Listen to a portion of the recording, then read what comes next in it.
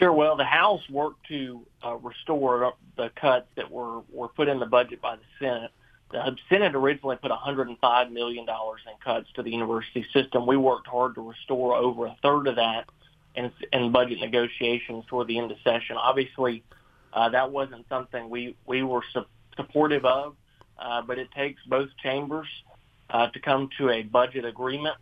And so ultimately those cuts are there. It will impact UGA. That's something that I was working hard to restore those cuts.